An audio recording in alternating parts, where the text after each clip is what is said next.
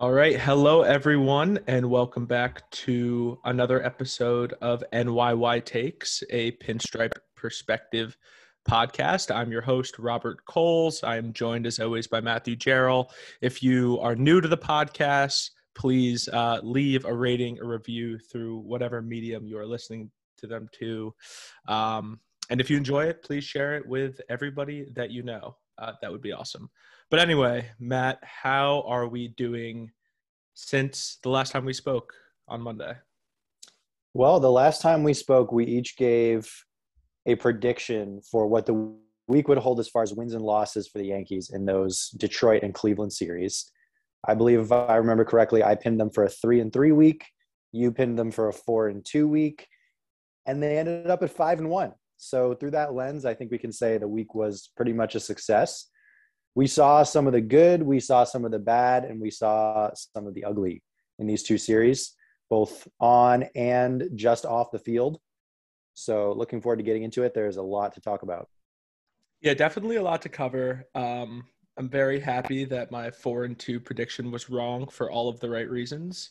5-1 is better than 4-2. A very interesting weekend for the Yankees, but I think we should first start with kind of what I think is like a non-story that dropped today about the quote Yankee letter.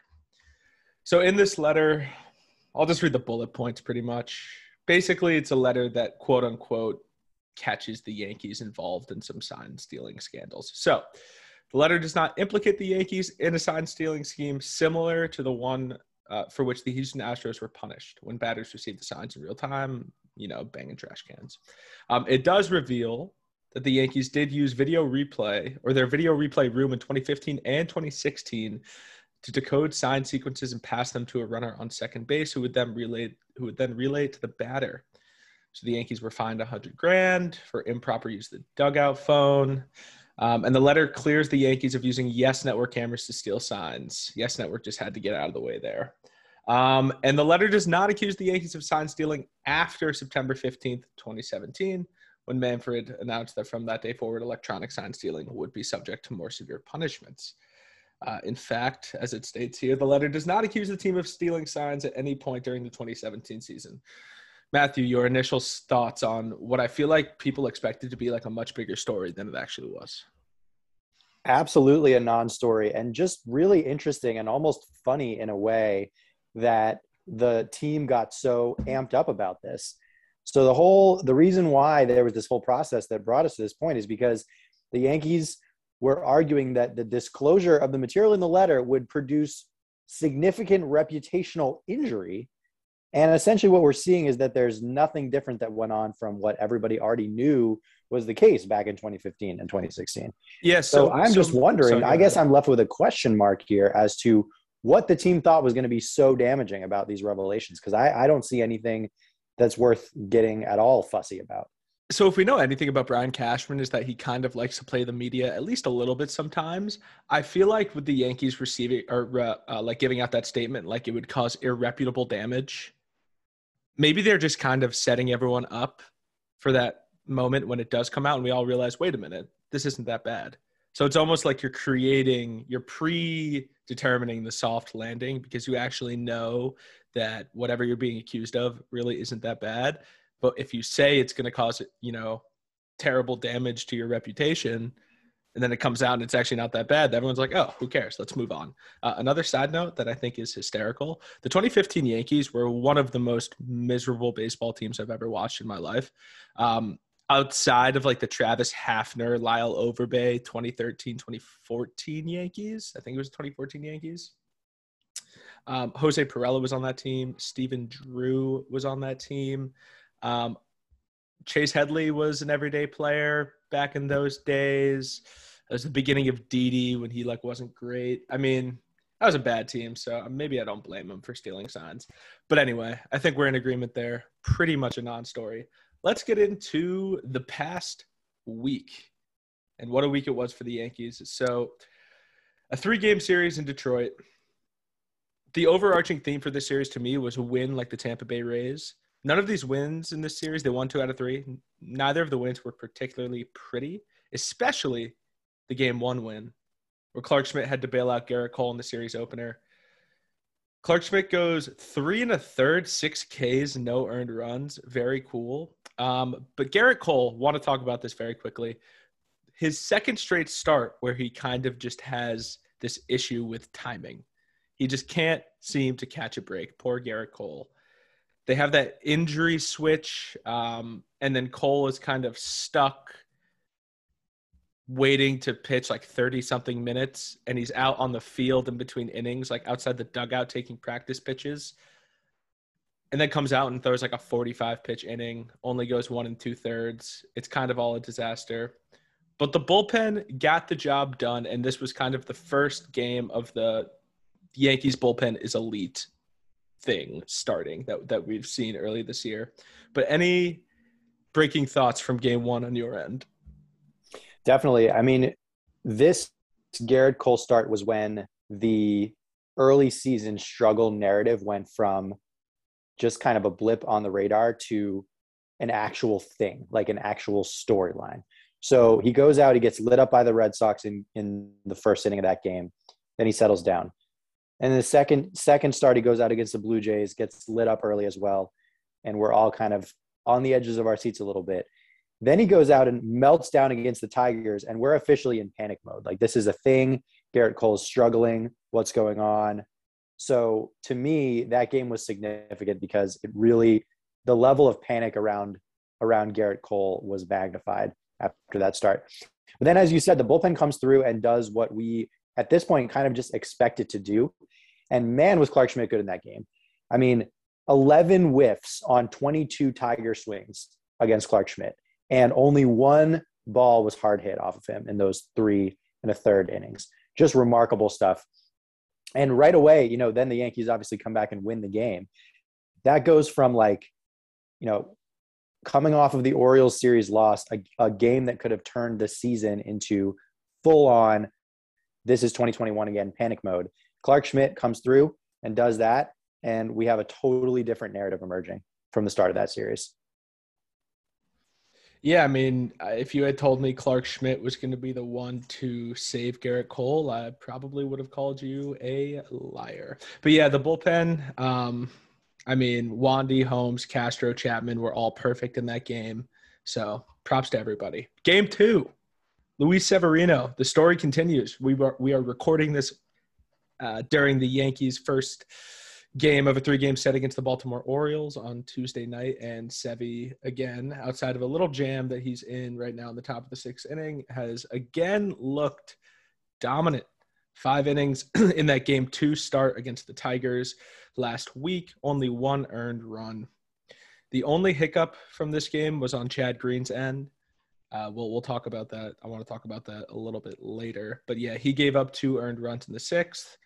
But again, the rest of the bullpen, incredible. Loaisiga, Clay, Chappie, all scoreless. The bullpen just kept on rolling.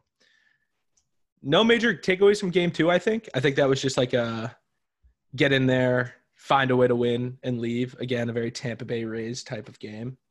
But then game 3 rolls around, and this is where we had some interesting storylines. So obviously the Yankees lost this game. Couldn't complete the sweep, which kind of felt like the demons of last year's past when this team just could not for the life of them complete the sweep. As Anthony Santander just hit a 3-run home run off Luis Severino to cut the lead in half to 6-3. But anyway, game 3 of this series, Yankees lose. Nobody decides to hit. Reeked of a getaway day. Just seems like everyone wanted to go home after this game or before the game even started. But the biggest storyline from this game, Aaron Boone intentionally walking Miguel Cabrera with 2nd and 3rd and 1 out to get to Austin Meadows with Lucas Leckie on the mound. Totally okay with the move. I think Miguel Cabrera would be totally okay with the move. I think he's like, hey, you got to win the game, right? And that's what he said the night before. They said, oh, you didn't get your 3,000th hit. And he was like, I don't care. We didn't win. But anyway, what are your thoughts on that, on us walking Miggy there?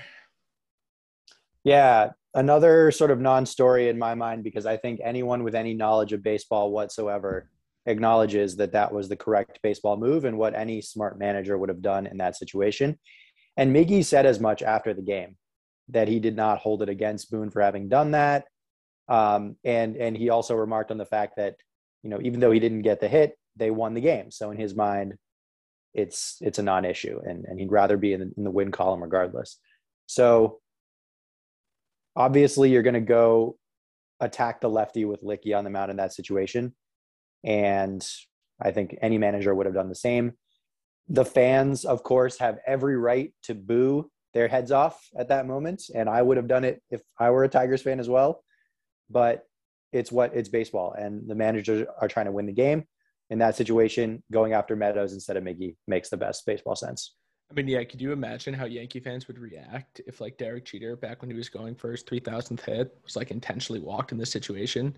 Yankee fans would be furious. Absolutely furious. Yeah. So I can definitely kind of understand where Detroit Tigers fans are coming from. But Aaron Boone did the Tigers a favor because he sold out pretty much a Tigers-Rockies game on a Thursday night in Detroit. It's very hard to do. So I hope Aaron Boone actually get a gift basket for what he did in that game. But anyway, putting a bow on that series. 2 out of 3. It didn't feel great. Like, nothing about that series like felt awesome except for the bullpen. But then luckily, the Yankees come home. They faced the Cleveland Guardians, who had been ravaged by COVID. I think they've had 5 pitchers make their major league debut already this season. And they swept the crap out of them. Game 1, Judge single-handedly won Friday night. He has those 2 home runs and threw out Andres Gimenez at third. Top of the 5th, I think the Yanks were up 3-1 with a runner on first, 1 out. Single into center, and for some reason, Gimenez is testing Judge. And Judge with his good arm threw him out, and that kind of felt like the game, kind of felt like it in that moment. In Game 2, Nestor is still a god. Clay Holmes is still amazing. Chad Green, I'm a little worried. We'll get back to that later, as we said earlier. But the most, let's table that for now. Any positive takeaways that stand out for you from that weekend series sweep against the Guardians? I think the obvious is just how great Game 3 felt all the way around. To me, it was the game that we've been waiting for the Yankees to have all season. And it's the game that they didn't have during that first stretch in April of last year. As we were all kind of waiting with bated breath for the offense to break out. It never did. This past Sunday, it felt like that really finally happened for the team, and everything clicked. And a blowout win is just what the doctor ordered. So, coming off of a weird game on Saturday, and we'll talk about the issues off the field, I think we all kind of needed that as a palate cleanser, and definitely made me feel a lot better going into the off day and into this week. Yeah, I mean, the biggest thing there on that, especially in Game 3, was just the way Garrett Cole finally pitched like Garrett Cole. And everything was kind of laid out perfectly for him. He got the big early lead. It was a beautiful Sunday in the Bronx. Not very high pressure against the Cleveland Guardians. I was at the game. It was kind of like a quiet, reserved game. Like everyone in the stadium just seemed like tired, including the players, especially coming off the game before that was very high intensity. Which I think we should talk about. So the Yankees sweep, awesome. We can talk about that forever. But I think we need to talk about the Myles Straw incident. Your initial reaction to that, mine kind of changed as like the days went by. But your thoughts on that whole situation. Yeah, so my initial thought, so beyond the obvious, and I think we would both agree to this, and I think any level-headed human being would agree to this, there's absolutely no justification whatsoever at any point for throwing something on a baseball field as a spectator. I mean, that's just that goes without saying. You can go to the game, you can cheer for your team, you can boo the other team, you can even shout profanities at the players. Like, we all know that happens at Yankee Stadium, but you cannot breach that wall, that invisible wall that separates fans from players. You just can't do it ever. And that goes for players as well. And that was why my initial reaction to what Myles Straw did was that he was a clown. And I still maintain that to some extent. Like, you don't go up the wall and get in the faces of fans. You just don't do it. Now, that being said, it sounds like, and we probably will never know exactly what was said, but it sounds like some pretty heinous things were being lobbed at Steven Kwan. And I can respect the fact that Myles Straw felt like he had to stand up for his teammate and confront the people that were saying those things. But again, I feel like I'm very much of the generation of sports fans that grew up with Malice at the Palace. And that happened when I was about 9, I believe. And that really shaped my view of what decorum should look like between players and fans. And anytime I see a player do anything involving approaching fans in a like confrontational way, it just, my mind goes back to that. And I think that's something that sports has to stamp out, and has pretty successfully stamped out altogether. So regardless of what kind of terrible things fans are saying, and we all know that they're assholes, plenty of assholes at Yankee Stadium and in plenty of other stadiums around the league as well, you can't get close to breaching that wall. So I don't have a problem with Straw standing up for his teammate, but to go up the wall like that, to confront fans that closely, I don't think that's appropriate. Yeah, so there was a video that came out, and I think some of the things that were said, we obviously couldn't hear all of them. But I think, that was after Kwan ran straight into the wall. That brand new, horrible looking wall, by the way, that's basically, they got rid of the auxiliary scoreboard just to put advertisements up. It kind of makes me sick. But anyway, besides the point, it was right after Kwan ran into the wall. And in that video from someone that was in left field, you kind of just hear people yelling like, "Stay down, Kwan," and like, yelling a bunch of expletives. Who knows what else was said and how far it actually went. But I think I agree. I mean, climbing up the fence and getting in a fan's face as a player, like optically, that's rarely a battle you're going to win.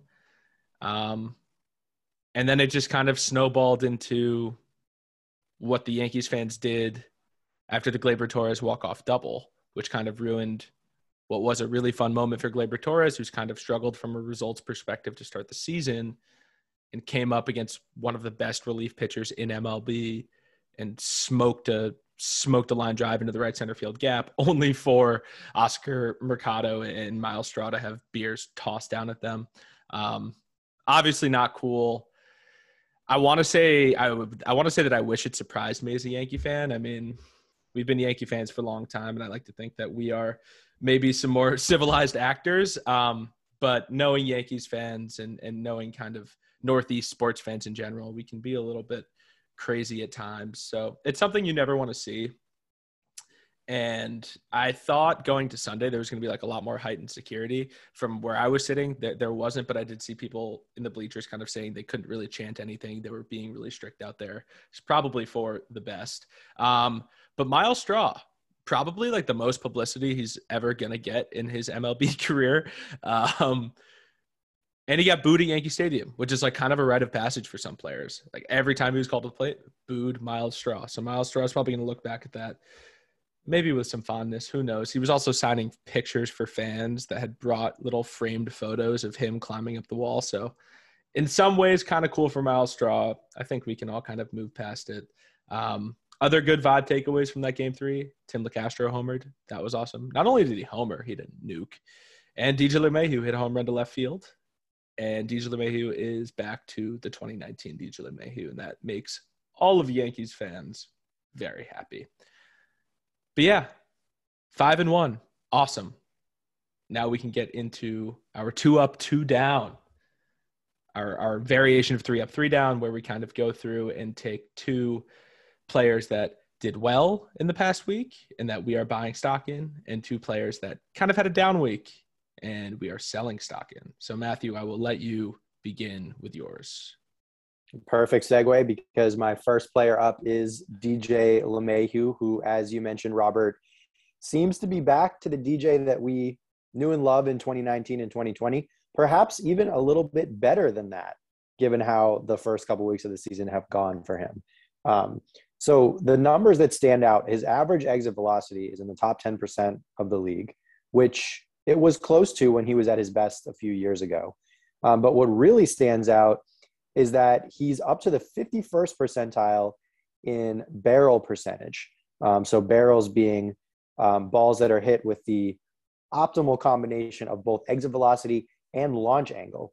Now, we kind of know DJ as a contact hitter who kind of slaps singles the other way. That's the kind of image of the DJ hit that we have in our heads. But what we're seeing now is that not only is he hitting the ball really hard, but he's also elevating it. And he's doing that to an extent that he wasn't doing it even at the height of his heyday back in 2019. And then, as you mentioned, over the weekend in the Sunday blowout game, we got a home run, a pulled home run to left field, which we got used to not really seeing much from DJ last year. He didn't really seem to have any of that power to the pull side. Now it seems like it's back, so that's really promising. And I think we should all be extremely encouraged with what we've seen from DJ.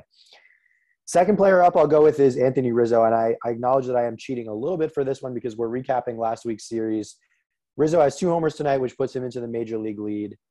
And I think that the sort of re-up on the Anthony Rizzo era is going far better than anyone would have expected. I was personally pretty disappointed when the Yankees did not make much of an attempt to trade for Matt Olson this offseason, but I don't think anyone can complain about what we've seen from Rizzo thus far. He is tearing it up. As for a player down, I think I'm going to go with Giancarlo Stanton this week.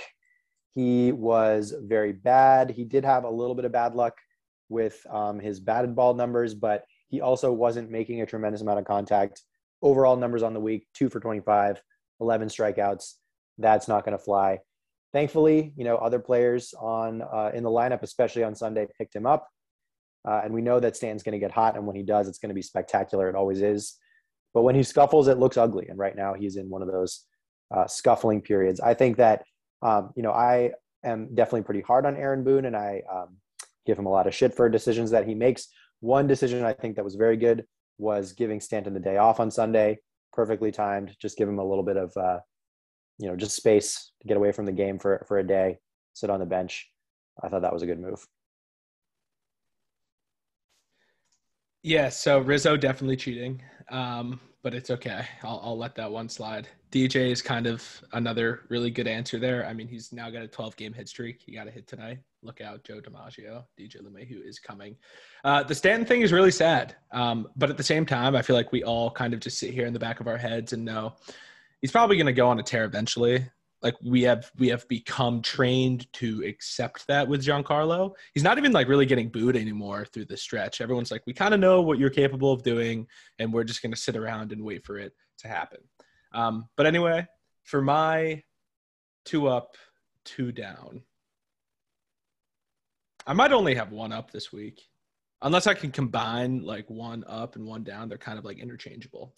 But anyway, my first one is IKF.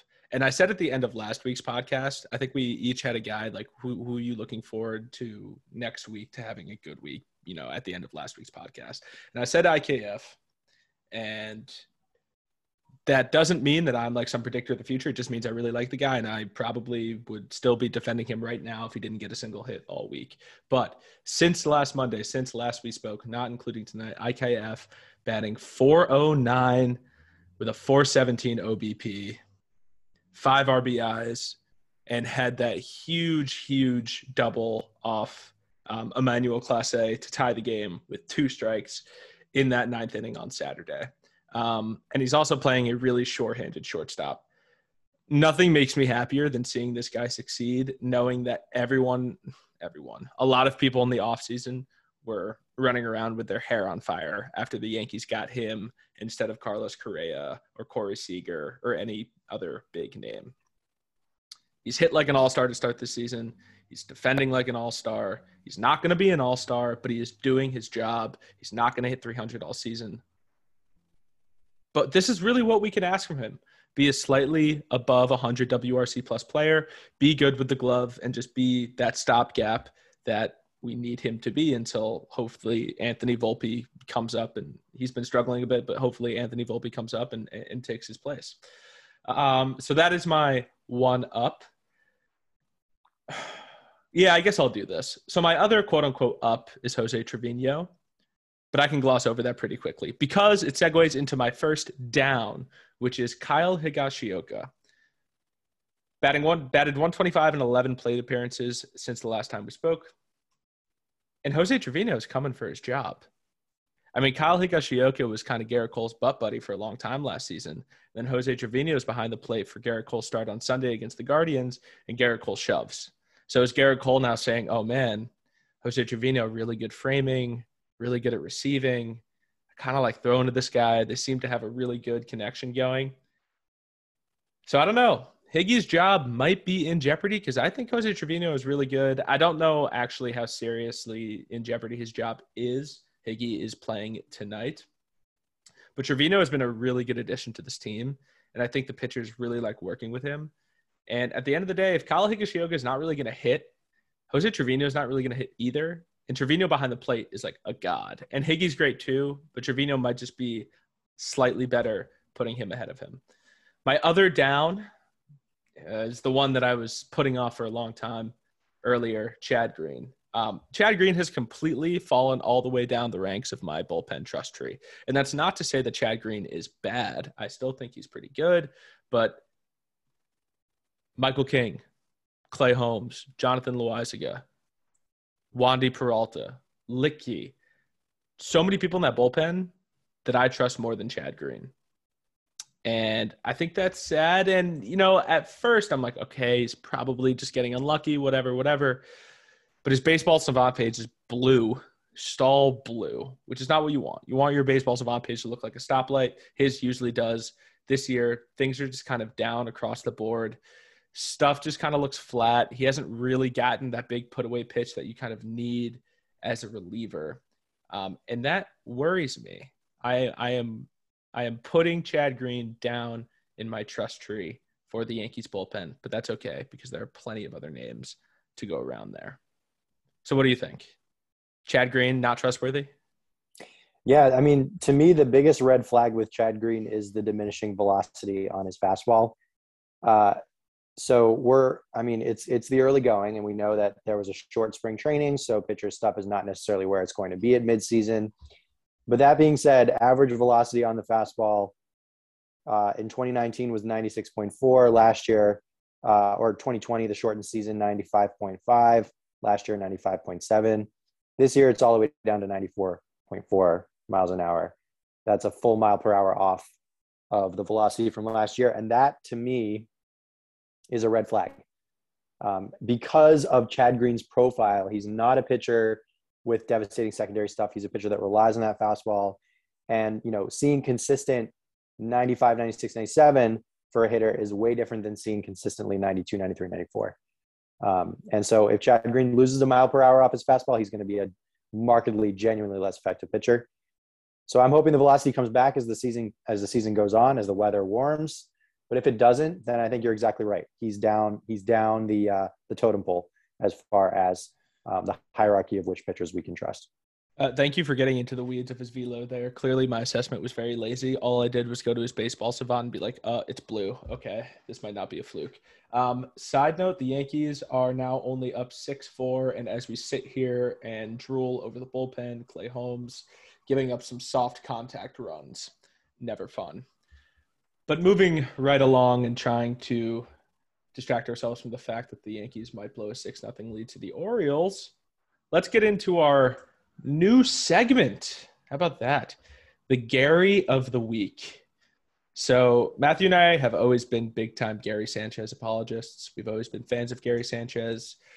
We wish him nothing but the best in any of his future endeavors as a Minnesota Twin and beyond. But we have to devote a segment to Gary Sanchez, which is basically we take one player on the Yankees and we say, did this person have a better week than Gary Sanchez? Matt, I will let you kick us off here.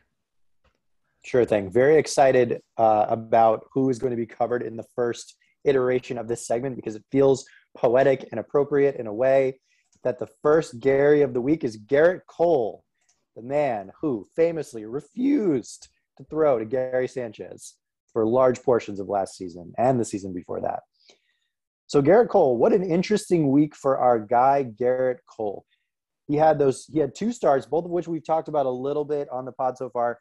He had an absolute nightmare, a meltdown against Detroit in the first start of the week, tied a career high in walks issued in a start. It was tied for his shortest ever outing, or actually, no, I'm sorry. I believe it was his shortest outright, his shortest ever outing at 1 2/3 innings.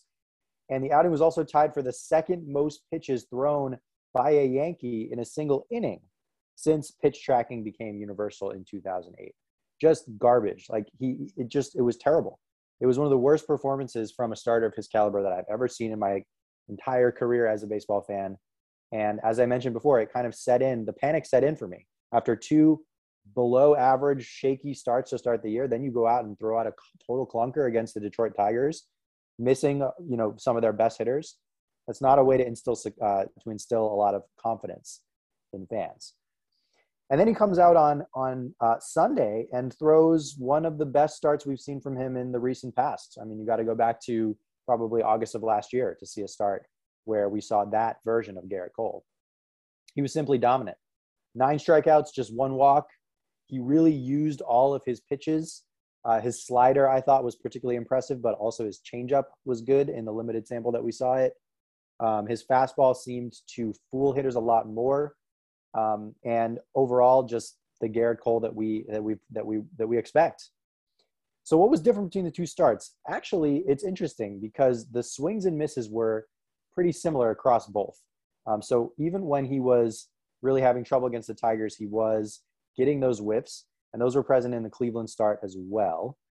But what was different was the fact that Cole was also getting a lot of called strikes against Cleveland. So the called strike plus whiff percentage, adding up called strikes and whiffs, was markedly higher in the Cleveland start than it was in the Detroit start, when hitters really were on everything. They weren't, they kind of knew what was coming. They were able to even just foul off some pitches.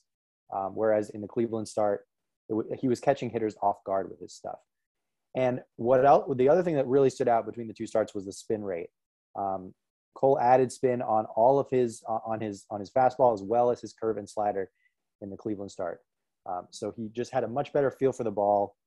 And that's really what we want to see from Gerrit Cole.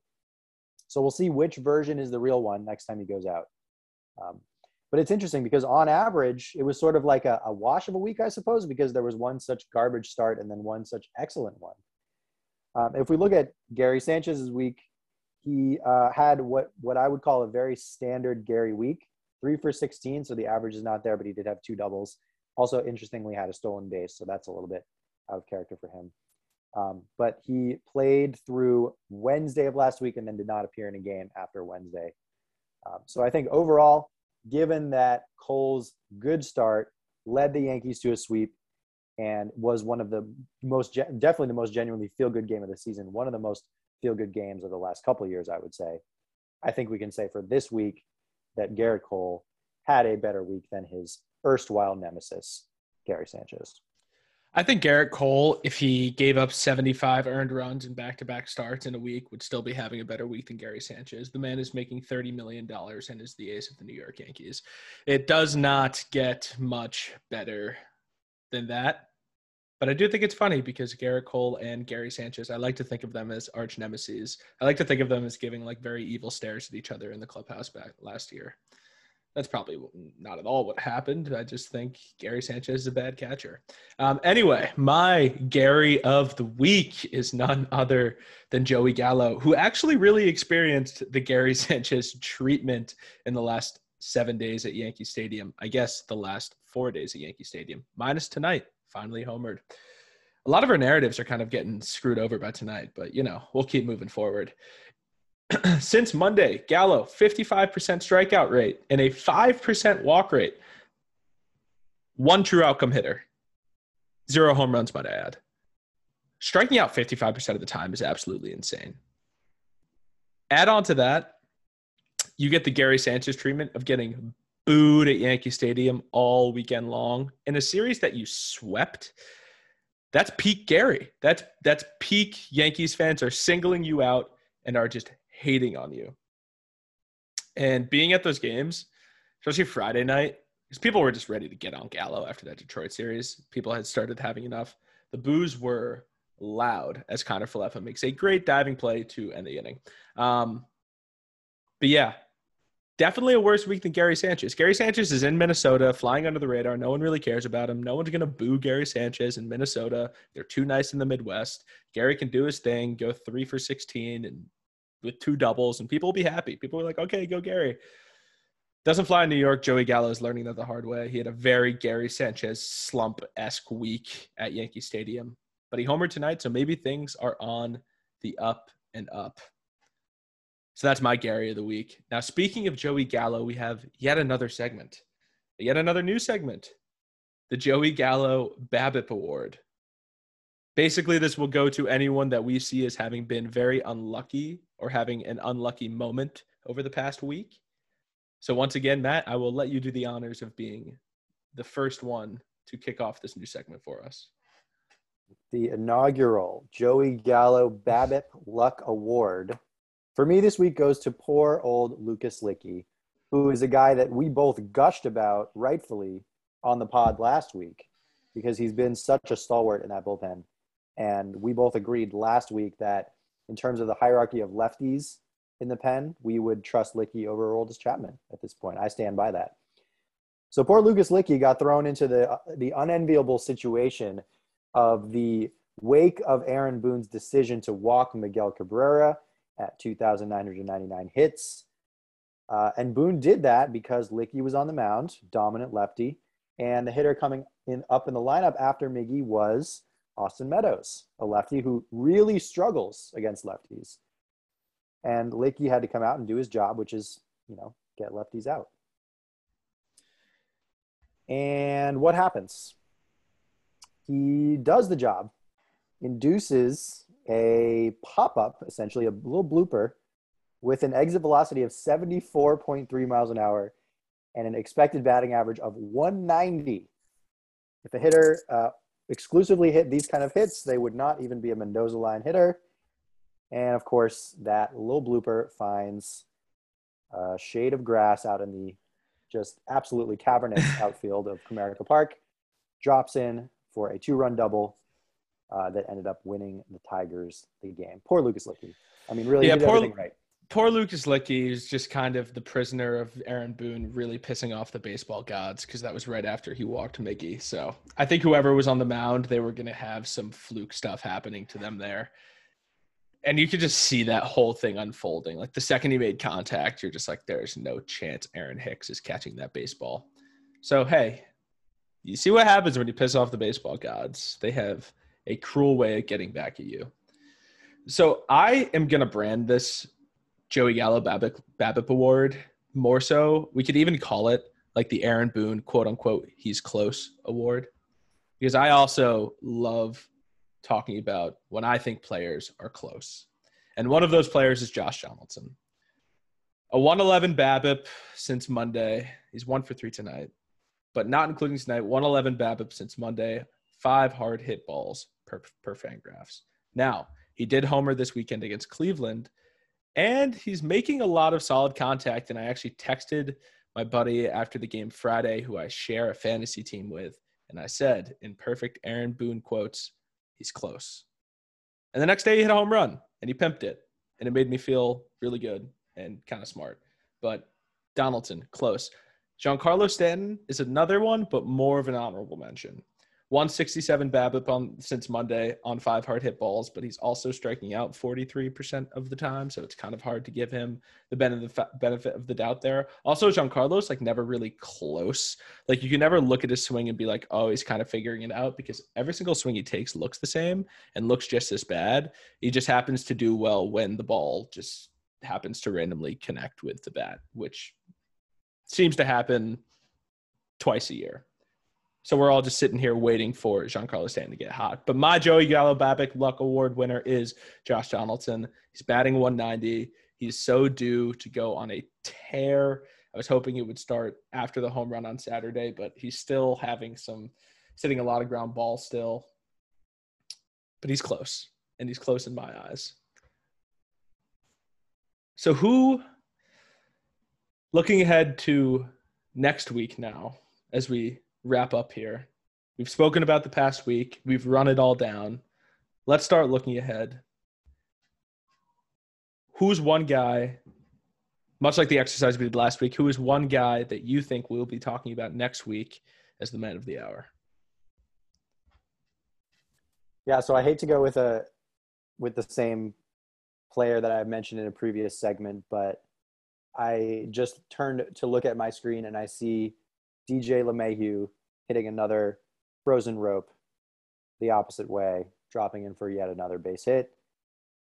And it's really exciting because we all saw how great the team was when DJ was carrying the team back in 2019. I mean, you could argue that he was their consistently best player that season. And it was because he was just setting the table so well. He was leading off every game, and he was coming up and doing what we just saw him do, just getting on base, making solid contact, getting on base, flexing a little bit of power every now and then. And it seems like that player is back. And one of the most deflating things in my mind about the 2021 Yankees was that DJ was just any player. He was just an average player, slightly below average offensively. And now we're seeing the DJ that we first came to know and love 3 years ago. So I think DJ is going to continue to carry the team this week. I think the Yankees they're going to pull this one out against Baltimore and have a good series, and then go to Kansas City and do well there as well. And I think DJ is going to be a big part of that success. So I agree. DJ's great. For mine, though, I kind of want to bring up someone that I feel like isn't really being appreciated for how he's started this season. And it's Jameson Taillon. Can I kind of start like the Jameson Taillon bandwagon thing a little bit? He's had 3 starts this season. Opened up against Toronto, 5 innings, 6 strikeouts, 2 earned runs. And then Baltimore, 4 2/3, 2 earned, 2 strikeouts. Not great. But then comes back against the Guardians this weekend. 5 innings pitched, 5 strikeouts, 7 hits. You know, we can look past that. 1 earned run, no walks. He's only walked 1 batter in 14 and I think 2/3 innings this season. He's got to start coming up against Baltimore this week. If he's able to have another good start, that's kind of 4 straight pretty solid starts for Jameson Taillon. And I think we're kind of talking about Jameson Taillon as someone that's become reliable after last season, kind of having some good starts here and there, but also having some struggles and some growing pains, and doesn't really have a put-out pitch. And he kind of found something against Cleveland, that backdoor curveball to lefties he loves throwing. So he's going to keep doing that, I hope. But yeah, Jameson Taillon coming off surgery. I legitimately didn't think Jameson Taillon was going to be a part of this rotation regularly this season. Like, he's not someone that I was talking about a lot before the season started as like an X factor or someone that we can look to. But if he keeps pitching like this, I don't think we're going to have much of a choice. Is Jameson Taillon, in your eyes, someone that can actually be a serious part of this rotation, or is he going to flame out at some point? Are the injuries going to come back and haunt him a little bit? Well, I love the walk rate, as you mentioned. I mean, he's not walking anybody, which is a good recipe for success. I am a little concerned about the fact that he is giving up quite a bit of hard contact. Last year, he got what the stats say is slightly unlucky in that his earned run average was 4.3, expected was 3.89. This year is sort of the opposite. So he is limiting the damage right now, 3.07 ERA. Expected numbers based on quality of contact say it should be more like 4.02, but that's still quite a serviceable starter. So I agree with you. If Jameson Taillon can keep up this level of production and slot in as, you know, a quality number 4 starter, then the Yankees are going to be in great shape, because, you know, when you have Cole, who's going to be Cole, already has started, when you have Nestor, who's, you know, I don't see any reason to think Nestor is going to slow down too much. You have Severino, who's looked pretty good through 1 bad pitch tonight. It wasn't even that bad of a pitch, honestly. And you have Jordan Montgomery and Taillon, who are kind of both contending for those 4 and 5 spots. That's a dominant rotation. And Taillon is a big part of that, right? You're going to have to go to the well of your number 4 guy during the entire regular season and into the postseason. So I'm with you. If Jameson Taillon can keep doing this, if he can limit the walks, if he can limit the damage, the Yankees got to feel very good about their chances. Okay, and of course, our last thing, our final word. So we have 3 games against the Orioles, you know, Tuesday, Wednesday, Thursday. Let's assume we're going to win this one. And then 3 games against the Royals. So it's probably 6 games until we'll speak again. What's the Yankees' record over those 6 games? I'm going to go with 4-2 this week. I don't think they sweep the Orioles. I think they will slip up in one of those games. And I think they'll also take 2 or 3 from the Royals. I think they will lose the game against the Royals, where the Royals are debuting their City Connect jerseys, just because I think the great energy from how awesome those jerseys are will propel the team to a win that night. But Yankees will win the series. So I'm going to do it. I'm going to say they're going to go 5-1. And I say I'm going to do it because I'm too much of a coward to say they'll go 6-0. But this is a huge opportunity for the Yankees to get fat. So right now they are 10-6, hopefully win tonight, 11-6. And you have a pretty tough schedule coming up next week. You got Toronto on the road.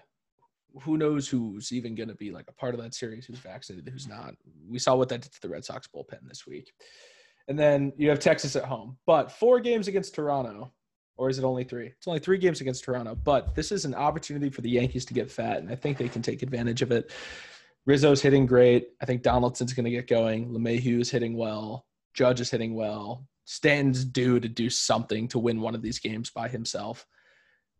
The Yankees can come out of this 5-1, and then we look up, and all of a sudden they're 15-7 heading into Toronto next week, and we're like, all right, here we go. The Yankees are good. Can't remember the last time the Yankees had a really good start in April, but as you know, I've been probably irrationally bullish on this team since before the season started. But yeah, those are my thoughts on how the next week will go.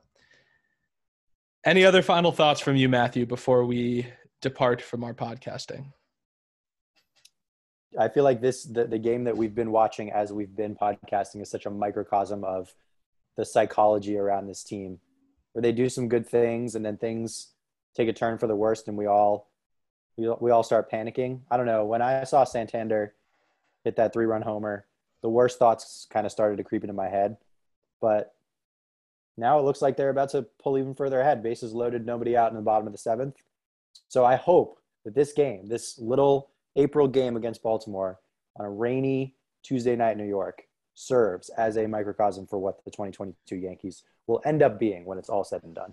Of course, and as is tradition, we're going to hop off of this podcast, and Giancarlo Stanton's going to hit a grand slam. But if you've enjoyed the podcast, leave a rating, leave a review, share us with your friends, your family, your dog, your cat, anyone that can listen to the podcast. We would really appreciate it. You can follow Matt on Twitter at MCGerald14. Do I have that right?